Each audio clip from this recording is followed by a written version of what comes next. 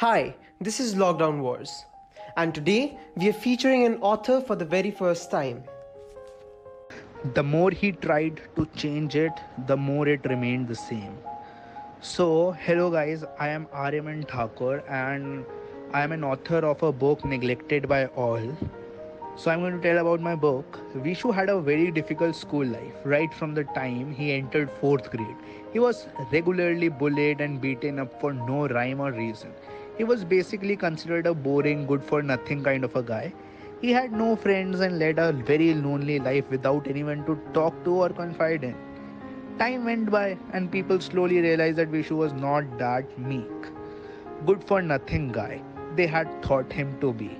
He was rather a strong willed boy who was not afraid to take a stand for his friends. A time came when people actually started coming to him to seek protection and was now considered a savior by one and all. But one thing that did not change was that he was still lonely as his friends and acquaintances left him as soon as their work was done. Through this book, I want to show that what kind of a problem I faced during my childhood and how I managed them. How a regularly bullied and beaten up boy went on eventually become the person whom everybody looked up to as their savior.